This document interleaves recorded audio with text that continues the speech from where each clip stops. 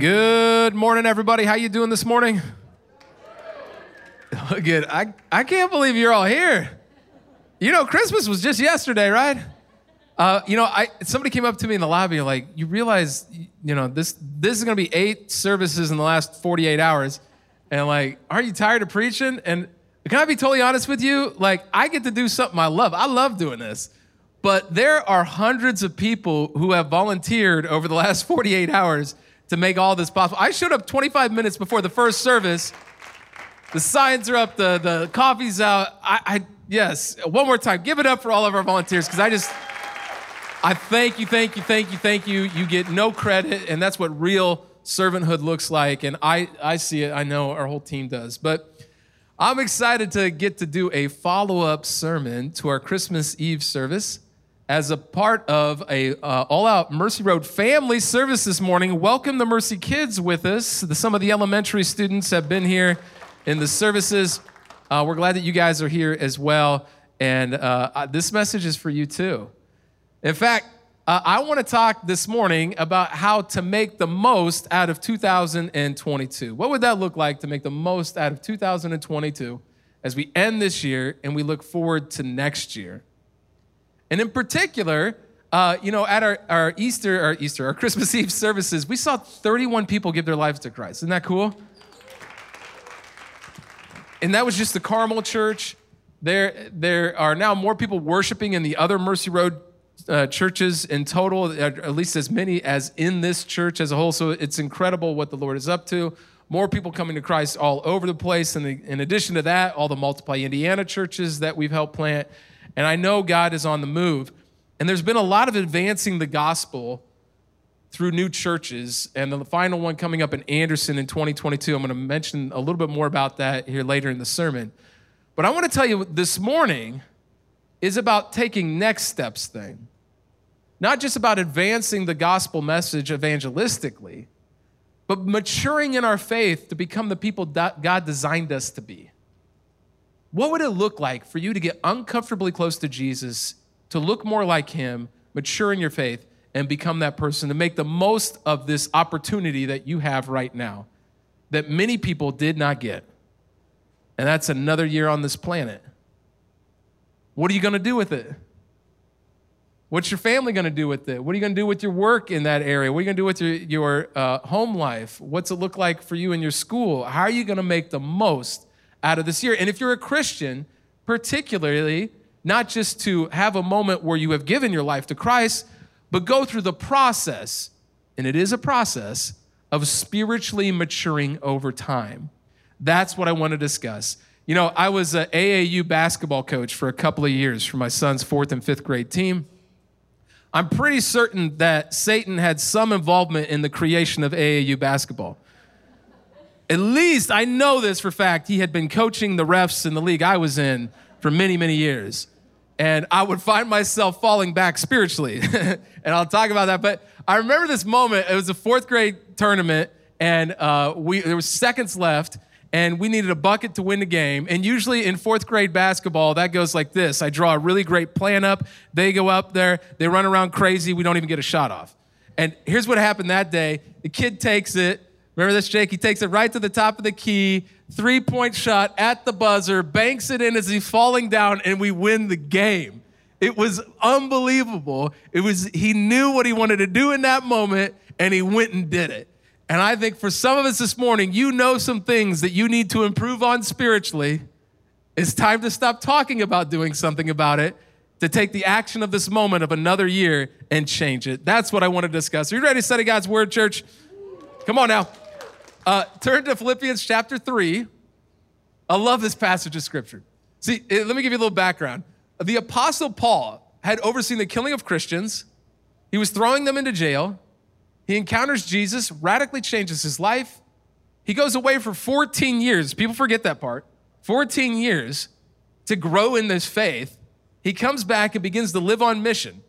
And he starts churches in parts of the eastern part of the Roman Empire. And he goes on 3 missionary journeys. And on one of those missionary journeys, he has a dream from God that he should go to this area known as Macedonia.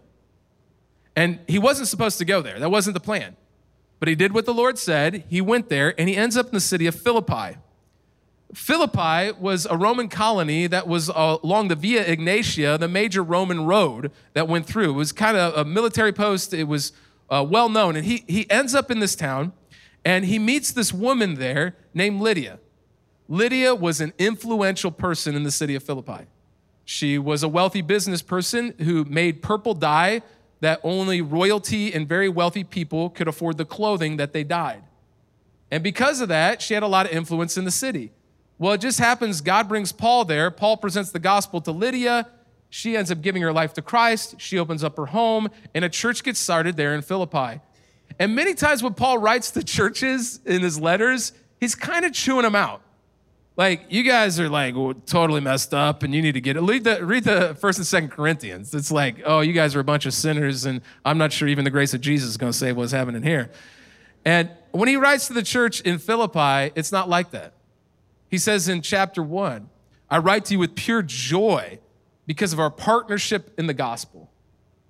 That community there, they were really maturing in their faith in a way where they were making an impact beyond themselves. In fact, they were helping him not only do the ministry, but helping them meet the physical needs of the widows and orphans in Jerusalem that they were trying to care for. And so when he writes this letter to the church in Philippi, it's one of his later letters, and he's most likely in a prison cell in Rome.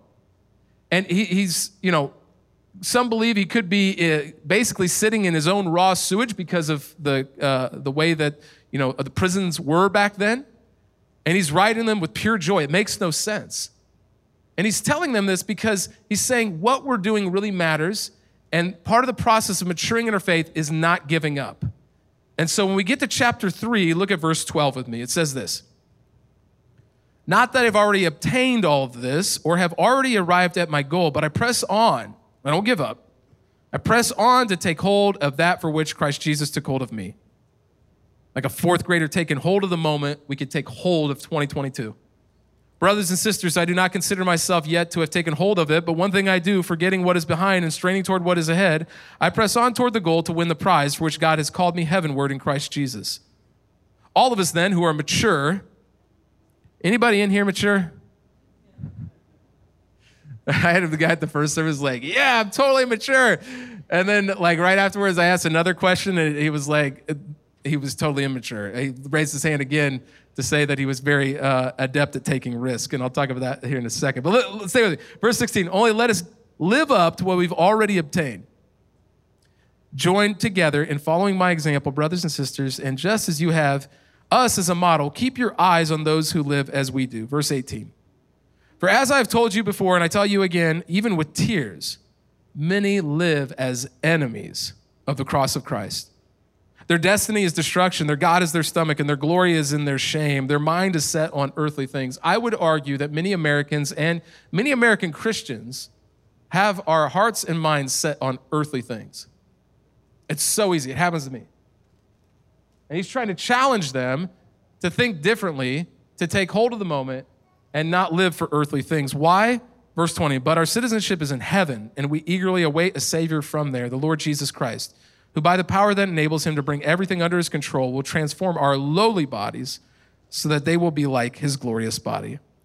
I ask you again, how do you make the most of 2022 if you were going to become the person God wants you to be and mature in your faith in ways you know you need to? Let's pray. God, I thank you for every person here. I really thought, Lord, at our services, we might have like 7 people here this morning. And we have seen you do some really neat things. And I just celebrate that we're speaking on maturing in our faith. And at the first service, 4 people gave their life to Christ. I don't even understand it, God, like what you're doing. And so I just pray, Jesus, this morning, whatever next steps of faith we need to take in this room or attending online right now, we would do it, and we would do it unashamedly. We pray this in Jesus' name. And everybody said, amen. Amen. Can we welcome our online community as well? We're glad that you're here. Hope you connect with God where you're at. We've had way more people in person than I thought, but if you're with your extended family and your PJs right now, welcome. We're glad that you're here. Share this live link. If you're on the beach in Florida, none of us like you this morning, but we're glad that you're here. And I hope you engage as well. I want to tell you, this message has really been speaking to me personally. Because I find that over time, you can kind of get stagnant and even plateau in your faith. And I want to give you some ways to make the most of your life, and it's not going to be playing it safe. Anybody here, you are a natural risk taker? You love taking risks? Yeah, okay. Yeah, that's probably why you're at the late service, right? How many of you, you are not a risk taker, you love to be organized and planned, and you work in HR and accounting? Anybody? Okay, yeah, there's a lot of you still at this service. Got it. Well, I'll tell you, I am naturally probably more on the risk-taking end of things. And I love putting ourselves out there and seeing God show up. So I will warn you ahead of time. Sometimes I preach sermons I don't like. I really like this sermon. So some of us, I believe, need to put ourselves out there. But the reality is you don't want to be too far on either end of the spectrum, right? Like, you don't want to be drained spiritually all the time because you're always sacrificing and you're not growing in your faith. But you also don't want to be the one that always is getting spiritually fat, so to speak, growing in our faith, but never out there actually ministering to others and risking and asking God to show up. And here's what I found over the years. When we first started the church, we actually, it was 10 years ago is the date we always give, but it really was started 11 years ago. My wife and I moved from California. We started the first outpost in our home. There was 12 people that started it. It grew to about 20 or 30 people. And back in those days, most of the people weren't from church backgrounds. Some of them weren't Christian. Very interesting conversations that were happening in those places.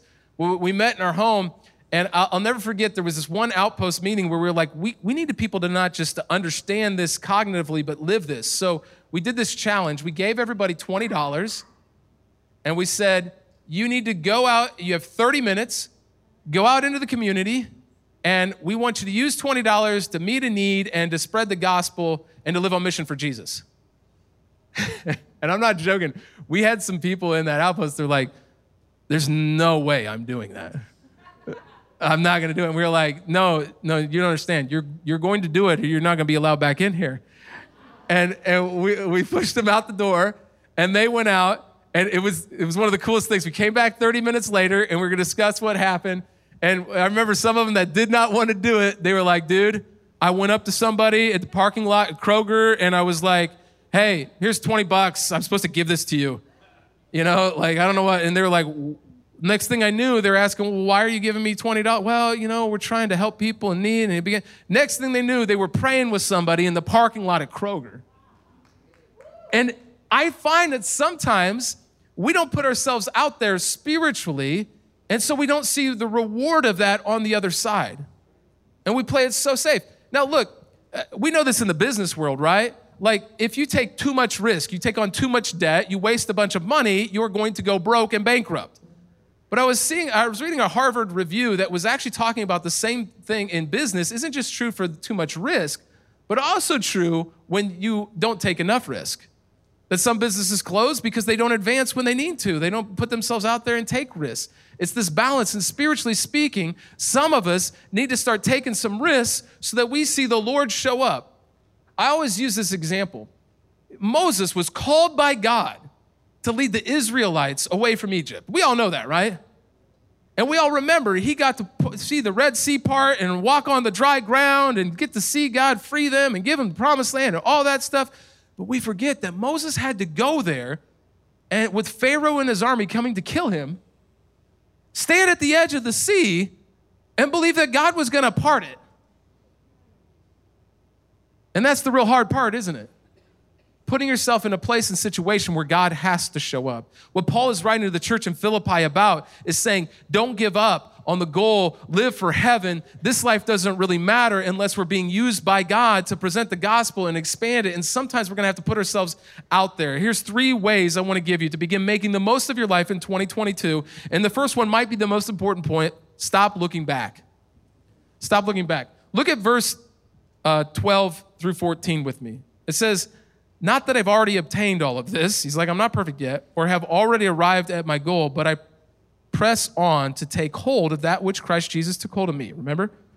Brothers and sisters, I do not consider myself yet to have taken hold of it. He says, I'm not perfect yet. I'm going to come back to that and explain the significance of that theologically.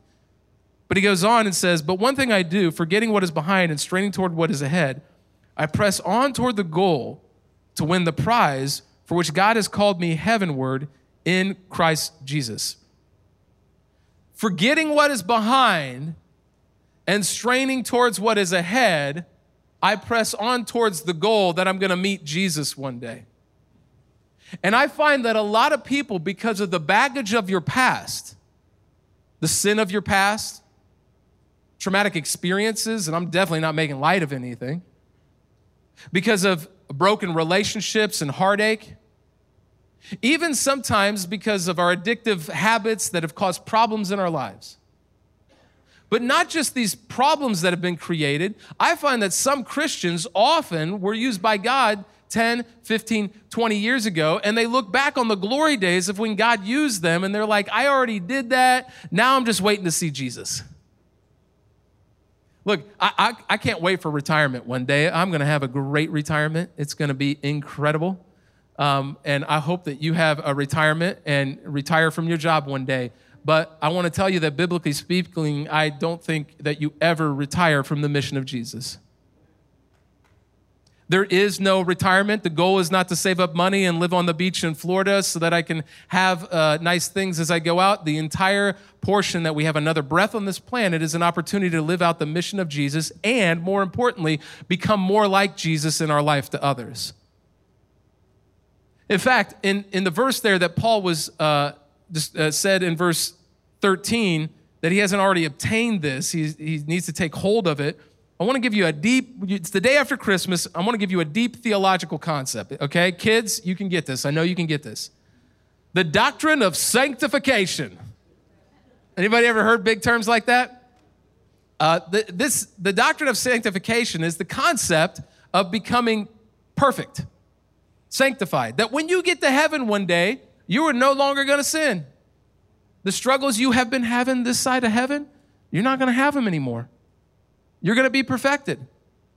In fact, the difference between that, the salvation is the doctrine of justification. We've been justified before that, but sanctification is perfected righteousness.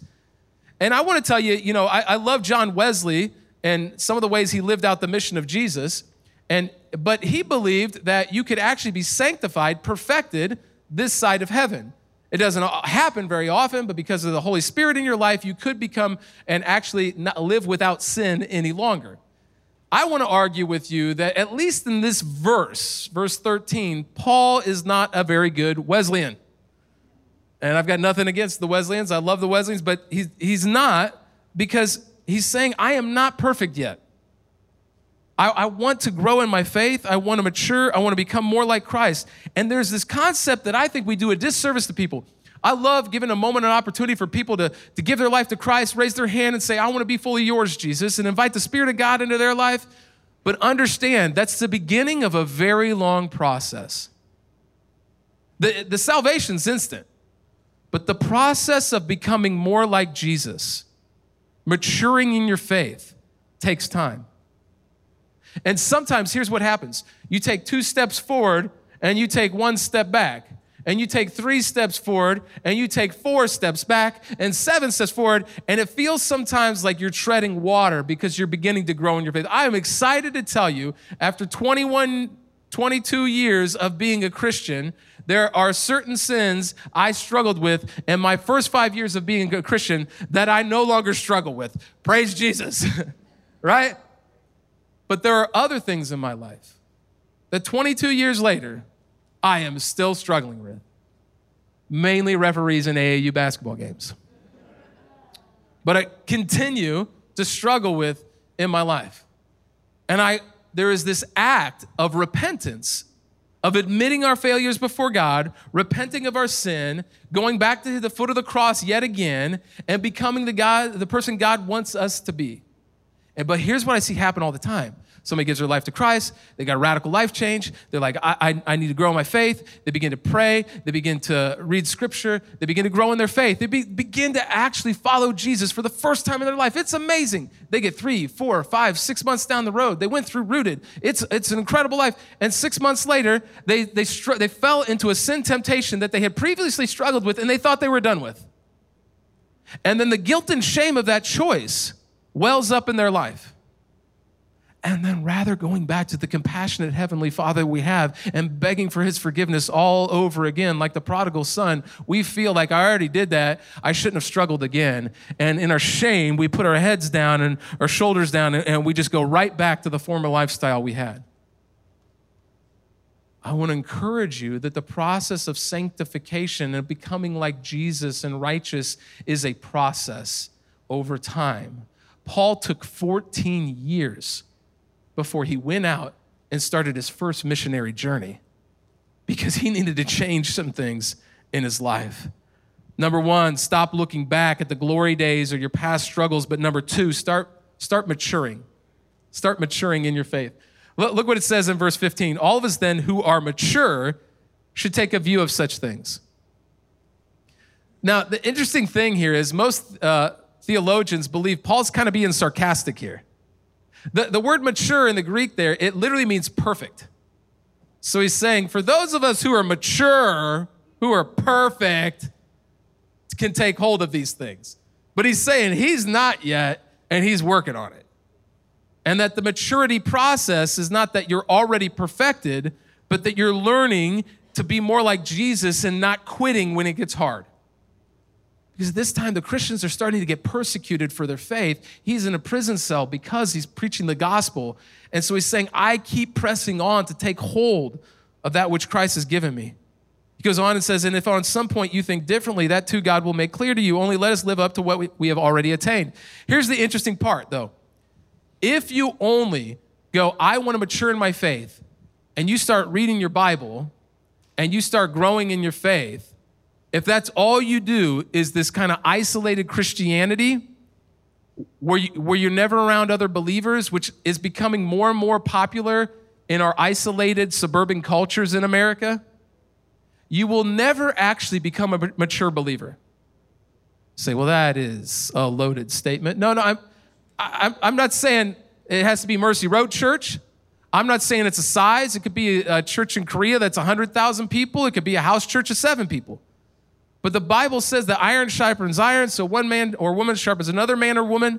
In fact, Paul, when he defines maturity, how does Paul define maturity in his letters? I want to show you that what he says about spiritual maturity is it will not happen by yourself. Look at Ephesians chapter 4 with me, verse 11.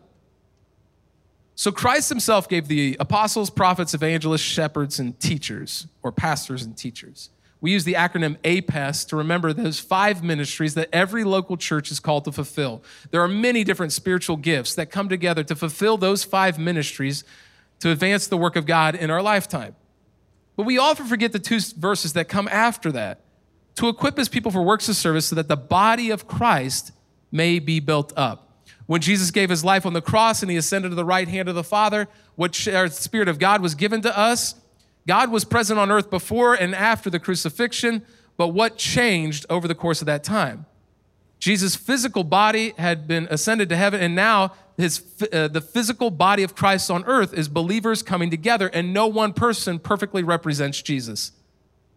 Don't believe me? Look at verse 13.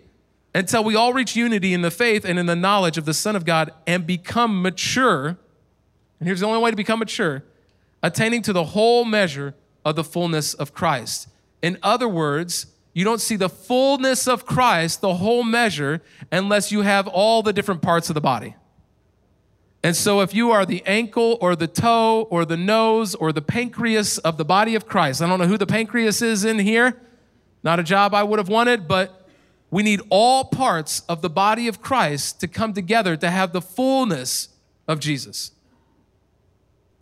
Meaning, if you don't have Christian community to challenge you spiritually, to get into God's word and not just go, well, I think it says this, but actually hear what God is saying to other people about what it says. Look at 2,000 years of theological history of what did this passage mean in its context? What does it mean today? How does this change me? You're not going to become the mature believer that God desires for you to be. That process of sharpening your life over time. I share that because I want to share with you our theme for 2022. And we're going to talk about this on January 2nd. Our theme for next year, it's called the Year of the Word. And over the course of the next year, we are going to get deep and challenge you to get into God's Word, to read the Bible, to actually understand Scripture. I've met so many Christians who've attended services for decades upon decades, but they've never read the Bible. And it's the one thing we know that God can speak directly to us. And so we're going to challenge you to read the Bible this coming year.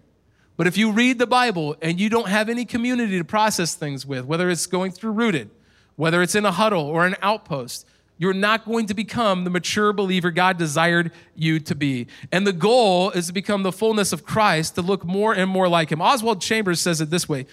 I love this quote. Viewed from another angle, spiritual maturity is simply Christ-likeness.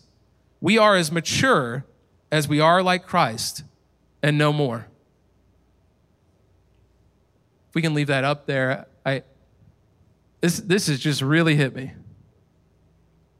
I've been in ministry for 20 years now, and I have seen things ebb and flow and come and go, and models change, and buzz words and phrases and churches, and I can tell you this: in the last 10 years of Mercy Road, seeing the gospel expand and reach all these new people and all these 22 churches when you count all the Multiply Indiana churches, and so many thousands of people coming to Christ and all of this stuff. I can tell you it is the temptation of every church, especially in American culture, to just become and begin to run things like the next nonprofit business that is run with human knowledge and leadership tactics.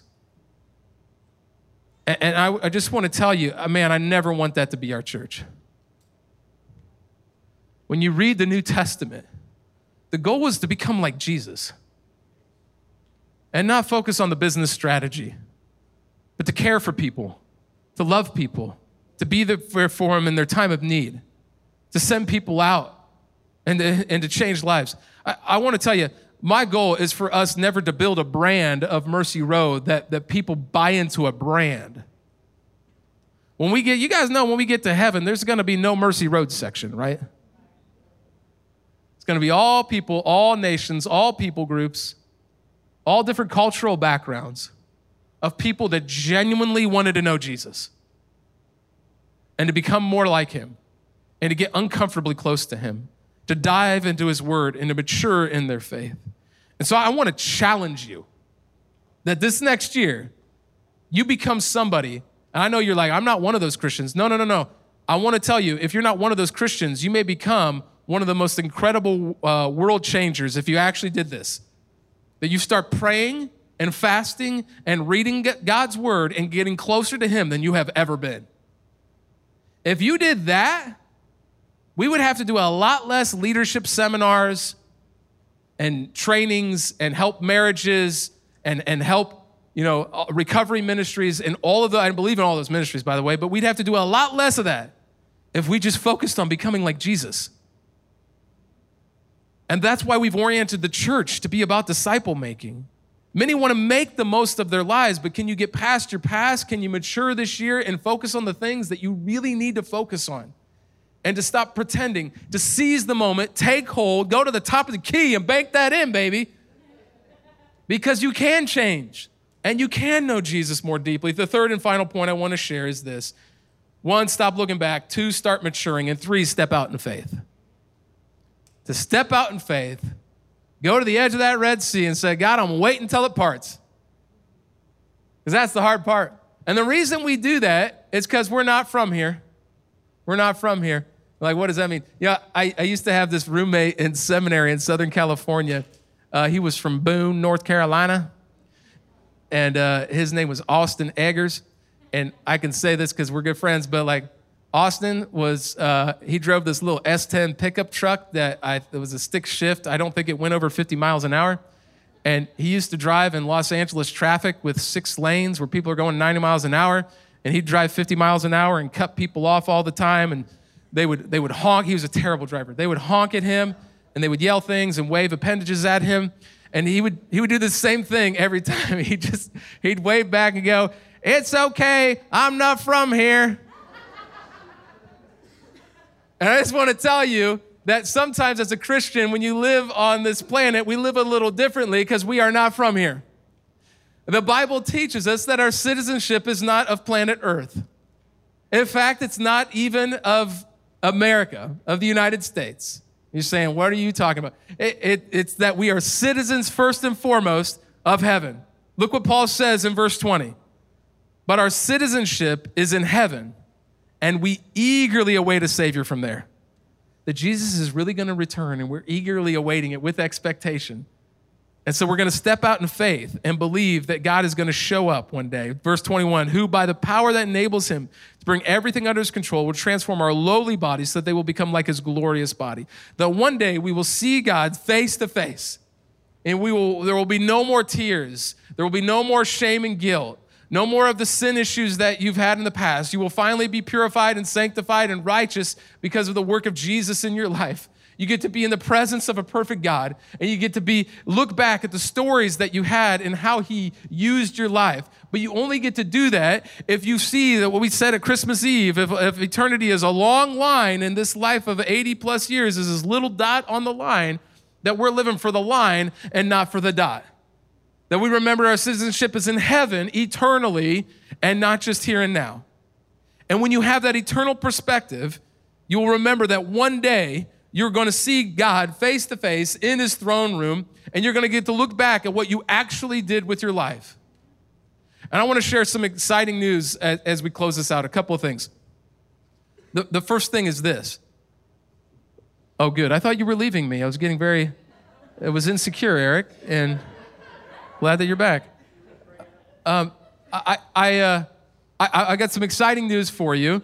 We set this crazy process 3 years ago to do something I didn't really want to do, to be honest with you. We were going to raise money and put a campus in Fishers, and then we had a consultant tell us, if you were crazy enough to try, you might be able to raise $3 million. And we were like, that seems impossible, but if we were going to raise that much money, would we really just put it all into a campus? And we decided, no, we've always been about stepping out in faith and saying, God, you're going to have to show up. And just like that first outpost where we forced people out the door, we were like, we're going to force people to go in 4 different directions and start 4 new churches. That's why it was Compassion Campaign. It was the shape of a compass, north, south, east, and west. And that we were going to bring the compassion of Jesus into communities. And everything that happened 3 years ago, it's all occurred. We set out this crazy process. We didn't even have planters or buildings or anything. We were going to buy 2 buildings. We ended up getting donated a 3rd one up in Anderson. 3 of the 4 churches have been planted. There are now more people worshiping in those churches than in this original church. That there are people coming to Christ every weekend, being baptized all the time in those churches. It's actually everything God set out to do that I didn't want to do has all happened. And the last church is in Anderson, Indiana, and we told you all of the remaining funds were going to go to plant that church. Couple of things. One thing, the building that was being donated, we officially will gain ownership and will begin the loan construction on January 12th. So it's all happening. It's all official. They re-allotted the plat so that could occur. And the drawings got submitted to the state, and we're going to begin that whole process. But like the day or 2 before Christmas Eve, we still needed $250,000 in order to get there, which is less than 10% of the entire amount of money. So we'd raised like 91%, but I was still like, I have no idea where those funds are going to come from. And the day I was talking about, we were down to $248,000 left because of your generosity at 4anderson2022.com and just giving through the Compassion link. But long story short, somebody emailed me a couple of days before Christmas Eve and said, hey, I want to finish this thing. I said, I do too. And he said, I'd love to give, and you don't get emails like this very often. He said, I'll give $25,000 if you can find other people to finish the campaign by the end of the year. And I was like, that is amazing. That's awesome. I don't get emails like this every day, but I don't know that that's going to be possible. But I sent a text to the other lead pastor, said, hey, I've got somebody who wants to do this. Do you think anybody else want to do this? All of a sudden, other people started stepping up. And now I'm excited to share that over $150,000 have been committed. We have less than $100,000 to go to finish this off. Now I want to tell you why it's really important, because we're going to begin the construction and we need all those resources. And be praying. We may have found a pastor for the Anderson Church and all of this stuff. Like, it's really all happening. But we need all the resources. I want to finish it by the end of the year. Here is the backup plan. If we don't raise all the resources, my friend Ethan has told me that he and I are going to be living on the roof of the building in Anderson, camping out until we raise all of the money. I can't tell you how much I do not want to do that. But that is the backup plan. So we need your help as a church. Anderson would love your help. I would really love your help to help us finish this campaign. I have no idea where it's gonna come from, but I just wanted to share that information and beg for your help. And the reason that we stepped out in faith in all of that way is because God is a God where anything is possible and any life change is possible. And any part of maturity that you think, I will always struggle with this issue. I have struggled with it for 60 years. It's not going anywhere. I want to tell you that there's a lie from the pit of hell that Satan is going to whisper to you the rest of your life. But if you read the New Testament, and you say, I am going to mature like Paul is challenging the church in Philippi. Don't give up. Don't give up. The process of maturity takes time. Grow in your faith. Stick with it. Be used by him. Your citizenship is in heaven. Don't live for earthly things. Live for eternity, and God will change you through the process of time. I know I need that as I head into this next year, and I imagine you do too. Let's pray. God, I thank you for this church. I thank you for all these people that came out the day after Christmas. And so I just pray for each of us, Lord Jesus, whether we are Christian or not this morning, that we all need maturity in our faith. We need to become more like you, Jesus. I pray this year we do not just go about the business of being a Christian, but we actually look like you, Jesus. We act like you, we talk like you, we think like you, and we repent of anything that we're not. And so if you're like me today and you need to grow up a little bit spiritually, I invite you to pray this with me. God, this year, I pray that the struggles I have been struggling with, that I see incredible improvement. God, I pray that I grow closer to you this year than I've ever been in my life. Help me to stay committed to the disciplines of fasting and praying and worshiping and studying your word, Jesus, and that this year I actually read the Bible and become the person you created me to be. And so I surrender every aspect of my life to your lordship, including my struggles, including my past. And I pray, God, that as we press on towards the future, that as we look more like you, Jesus, you grow your church because of it. We love you. We give you this morning. We pray this in Jesus' name. And everybody said, amen.